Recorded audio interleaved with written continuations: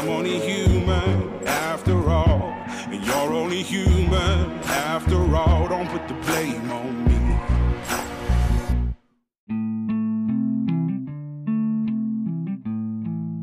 me. Welcome to Ponder Exchange, a podcast about Christian faith and armed service hosted by me, Brother Logan Isaac. First Formation is spiritual exercise for high church lowlifes looking to get the fuck up and pray. Join us every weekday morning to hear the good news through grunts and with grunts, in the unity of the Holy Spirit as one church forever and ever. Fall in.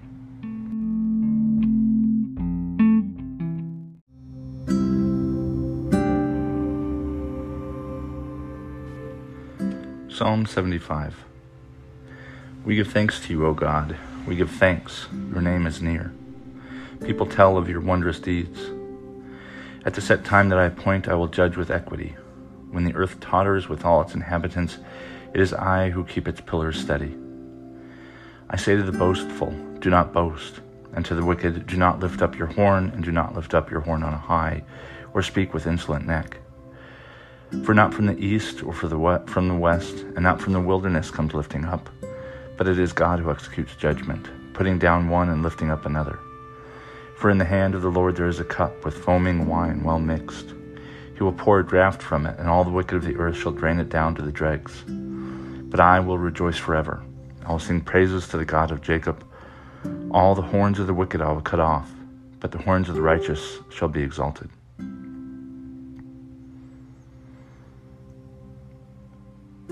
Daniel chapter 12. At that time, Michael, the great prince, the protector of your people, shall arise. There shall be a time of anguish, such as never has occurred since the nations first came into existence. But at that time your people shall be delivered, everyone who is found written in the book. Many of those who sleep in the dust of the earth shall awake, some to everlasting life, and some to shame and everlasting contempt. Those who are wise shall shine like the brightness of the sky, and those who lead many to righteousness like the stars forever and ever. But you, Daniel, keep the word secret and the book sealed until the time of the end. Many shall be running back and forth, and evil shall increase. Then I, Daniel, looked, and two others appeared, one standing on this bank of the stream and one on the other. One of them said to the man clothed in linen, who was upstream, how long shall it be until the end of these wonders? The man clothed in linen, who was upstream, raised his right hand and his left hand toward heaven. And I heard him swear by the one who lives forever that it would be for a time, 2 times, and a half a time, and that when the shattering of the power of the holy people comes to an end, all these things would be accomplished.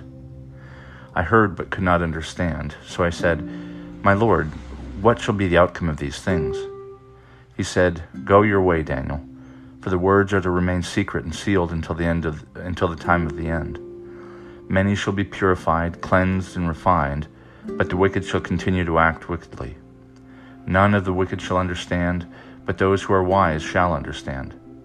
From the time that the regular burnt offering is taken away, and the abomination that desolates is set up, there shall be 1,290 days. Happy are those who persevere and attain the 1,335 days. But you go your way, and rest. You shall rise for your reward at the end of the days. The Gospel of Matthew, chapter 12, verses 15 through 21. When Jesus became aware of this, he departed. Many crowds followed him, and he cured all of them, and he ordered them not to make him known. This was to fulfill what had been spoken through the prophet Isaiah. Here is my servant whom I have chosen, my beloved, with whom my soul is well pleased.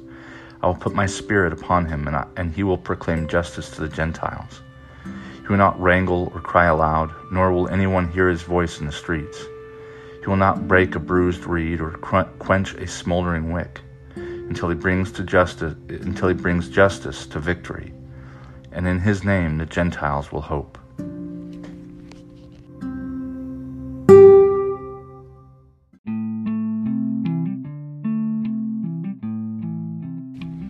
Good morning and welcome to the 8th Wednesday after Pentecost.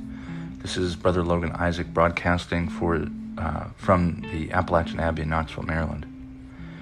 This morning's readings come to us from Psalm 75, Daniel 12, and Matthew 12. And the days I have left broadcasting from the Appalachian Abbey are fewer, and I don't have very many left. I don't think that I will need to interrupt my broadcasting first formation, but if I do, know that it's because I'm in the middle of a move with 2 children, and my partner's working every day for the next week and a half, and we have to be out by Tuesday. So if you don't hear from me, that's why. If I have listeners who would like to co-host by reading or possibly providing a reflection for those people that I know and kind of know what I'm about, do feel free to reach out to me. And on that note, the readings for today from Daniel and Matthew are cryptic. And by that I mean it talks about the end. It's the beginning of the end for Jesus in Matthew 12. And in Daniel, he's having this vision where it's talking about the end days. And Daniel is one of the, I want to say 2 books in the Old Testament that have some Aramaic in them. And Daniel is also very apocalyptic. And we get that here. I don't know if this part was written in Aramaic. And there's bits and pieces in the New Testament that are written in Aramaic. Not a whole lot, but Aramaic, if I remember correctly, it was kind of the street language. Greek was the formal language for the provinces. The Romans, when they conquered the Greeks, they loved everything about them, and they adopted all their gods and gave them Roman Latin names, and they took Greek to be kind of like the formal language for a while, and then Latin later comes in vogue.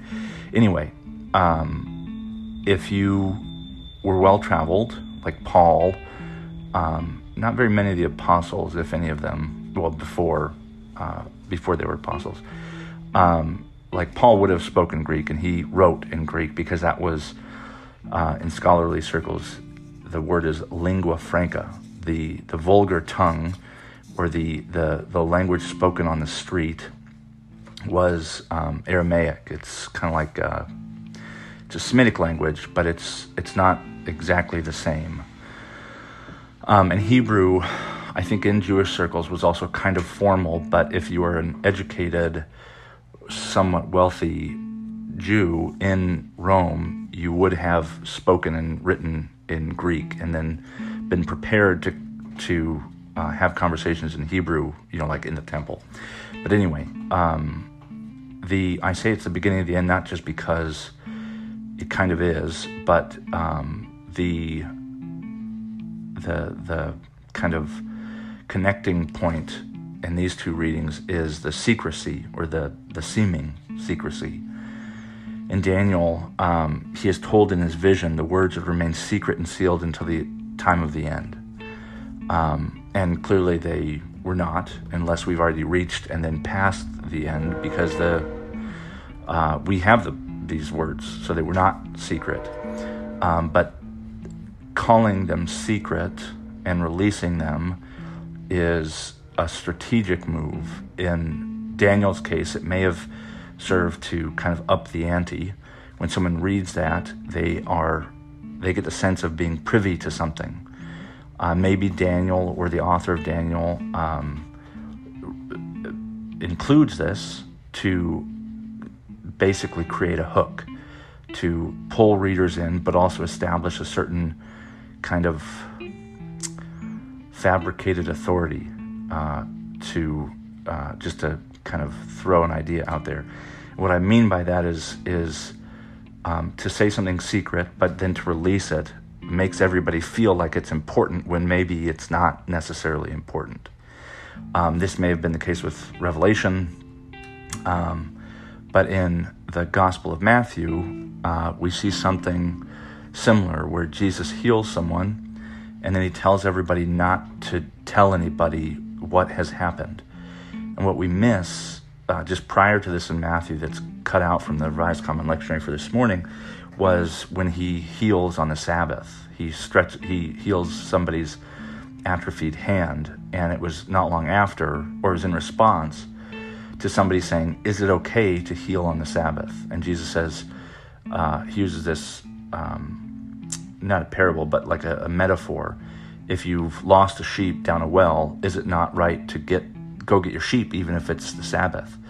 And he says in Matthew, it is good to do, or it's never wrong to do good on the Sabbath, as he heals a man on the Sabbath, which at the time was thought of as work, and to do work on the Sabbath is wrong. And so in the passage we get, Jesus is telling them, look, don't go around telling everybody, because he'd caught wind that was the moment at which the religious leaders decided that they needed to kill him, and that he was too big of a risk or whatever. I don't know what their actual motivations were, but according to Matthew, that healing episode is when the Sadducees and other Pharisees and religious leaders decided that the only way to solve whatever problem it was that they saw in Jesus, the only way to solve it was through execution. And so Jesus says, don't go around telling everybody. But Jesus does this invariably. In Mark, he does it quite a lot. It's referred to as the Messianic secret. Look, don't tell everybody I'm the Messiah, even though it's quite clear. And the reader of Mark, and in this case Matthew, the secret is like this. It's clearly not a secret. It wasn't then because people were talking about it, and isn't right now. Just like in Daniel, clearly they weren't for the end of times, because we've now got it. There's something going on in this secrecy. And there's all kinds of theories as to why this is important to Jesus, according to Mark, and in this small passage in Matthew. But the first thing I think of is the reminder, or the idea that we shouldn't allow our right hand to know what our left hand is doing. Keep it a secret. It's not really the secrecy of it, or maybe it is. The point is to not get such a big head about it. The reason you're doing it has to be right. And to keep it right, you can't go around, bragging about this good thing that you've done or this good thing that you are, because it will get away from you. It'll get away from anybody. And in Matthew, Jesus already has this sense that it's getting ahead of him. And if things are supposed to go the way things are supposed to go, he still has, what was this, Matthew 12? There's still, even in Matthew, there's several chapters left. And so, we can't, rush to the cross, is one way to think about this. Another way to think about secrecy and humility, the idea being that, we don't or Jesus, for example, doesn't go around boasting that he's the Messiah for the same reason that he doesn't call down legions of angels to protect himself when they come to arrest him. And it has everything to do with taking the form of a slave, taking the form of a grunt, even though he could very easily and justifiably assume control of the created world, assume control of the religious establishment. But that isn't the way that Jesus' kingdom is coming. It's coming stealthily, it's coming quietly, and not the, quiet professional like we get today, where every friggin' Navy SEAL and Green Beret writes a book about how they shot Bin Laden in his penis and then skull fucked him or something. We're missing something in our own culture where modesty and secrecy are kind of conflated. It's no secret that Jesus is the Messiah. It's no secret that he is God, and he has all the power that he could possibly desire at his fingertips, but that's precisely the point. He doesn't desire power. He desires something else, something like relationship.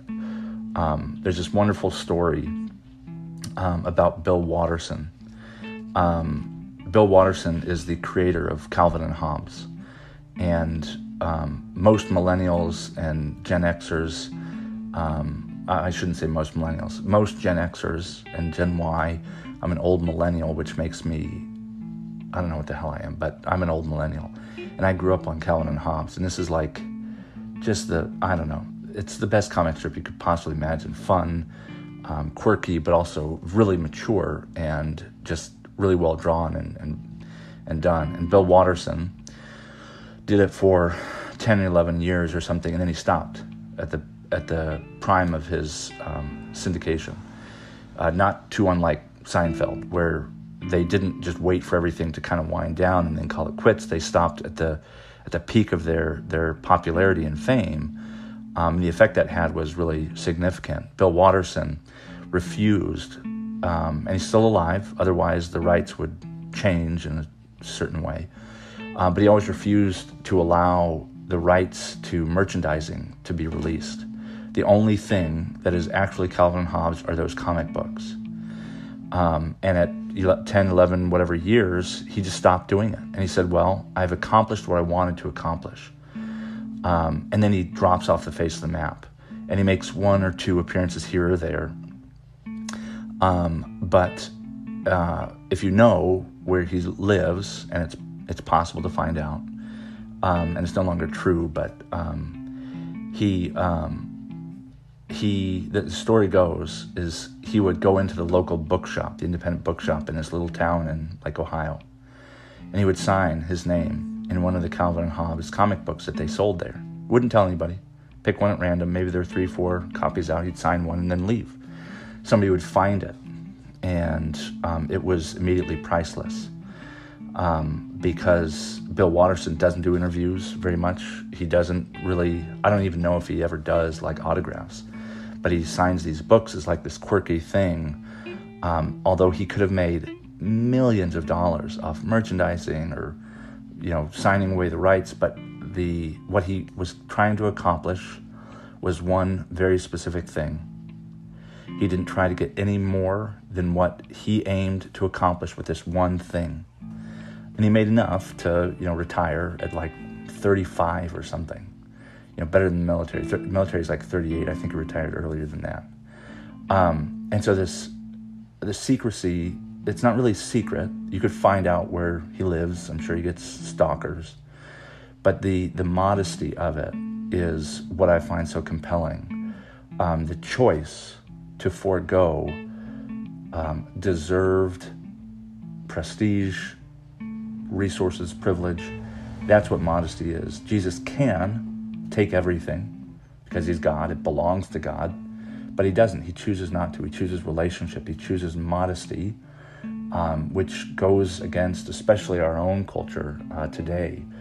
And it's not that he kind of makes plays of it, and like Daniel saying, "Oh, it's going to be secret until the end of the days," even though like clearly it's not a secret.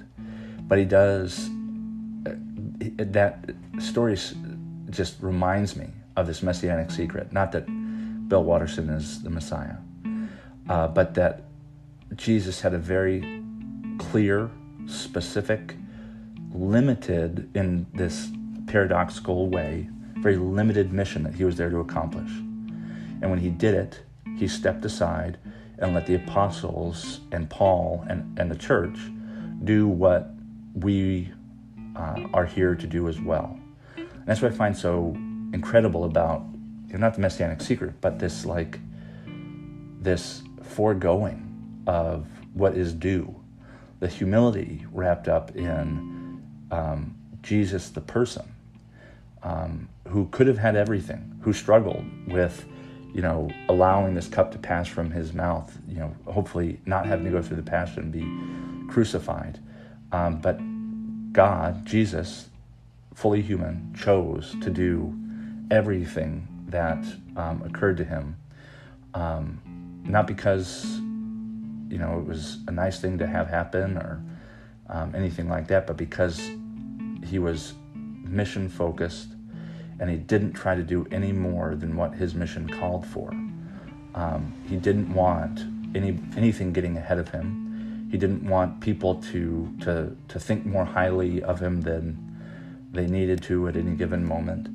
And I think that's why humility is one of the two main features of being a grunt that I think that we really can learn from in the church, of being ready to not allow the right hand to know what the left is doing, to not brag about what it is that we are capable of when we learn that we're capable of it, but to focus on what it is that we're called to do, to accomplish it, and then move on to the next thing humbly and with I don't know, grace and dignity and a certain amount of quietude, I think.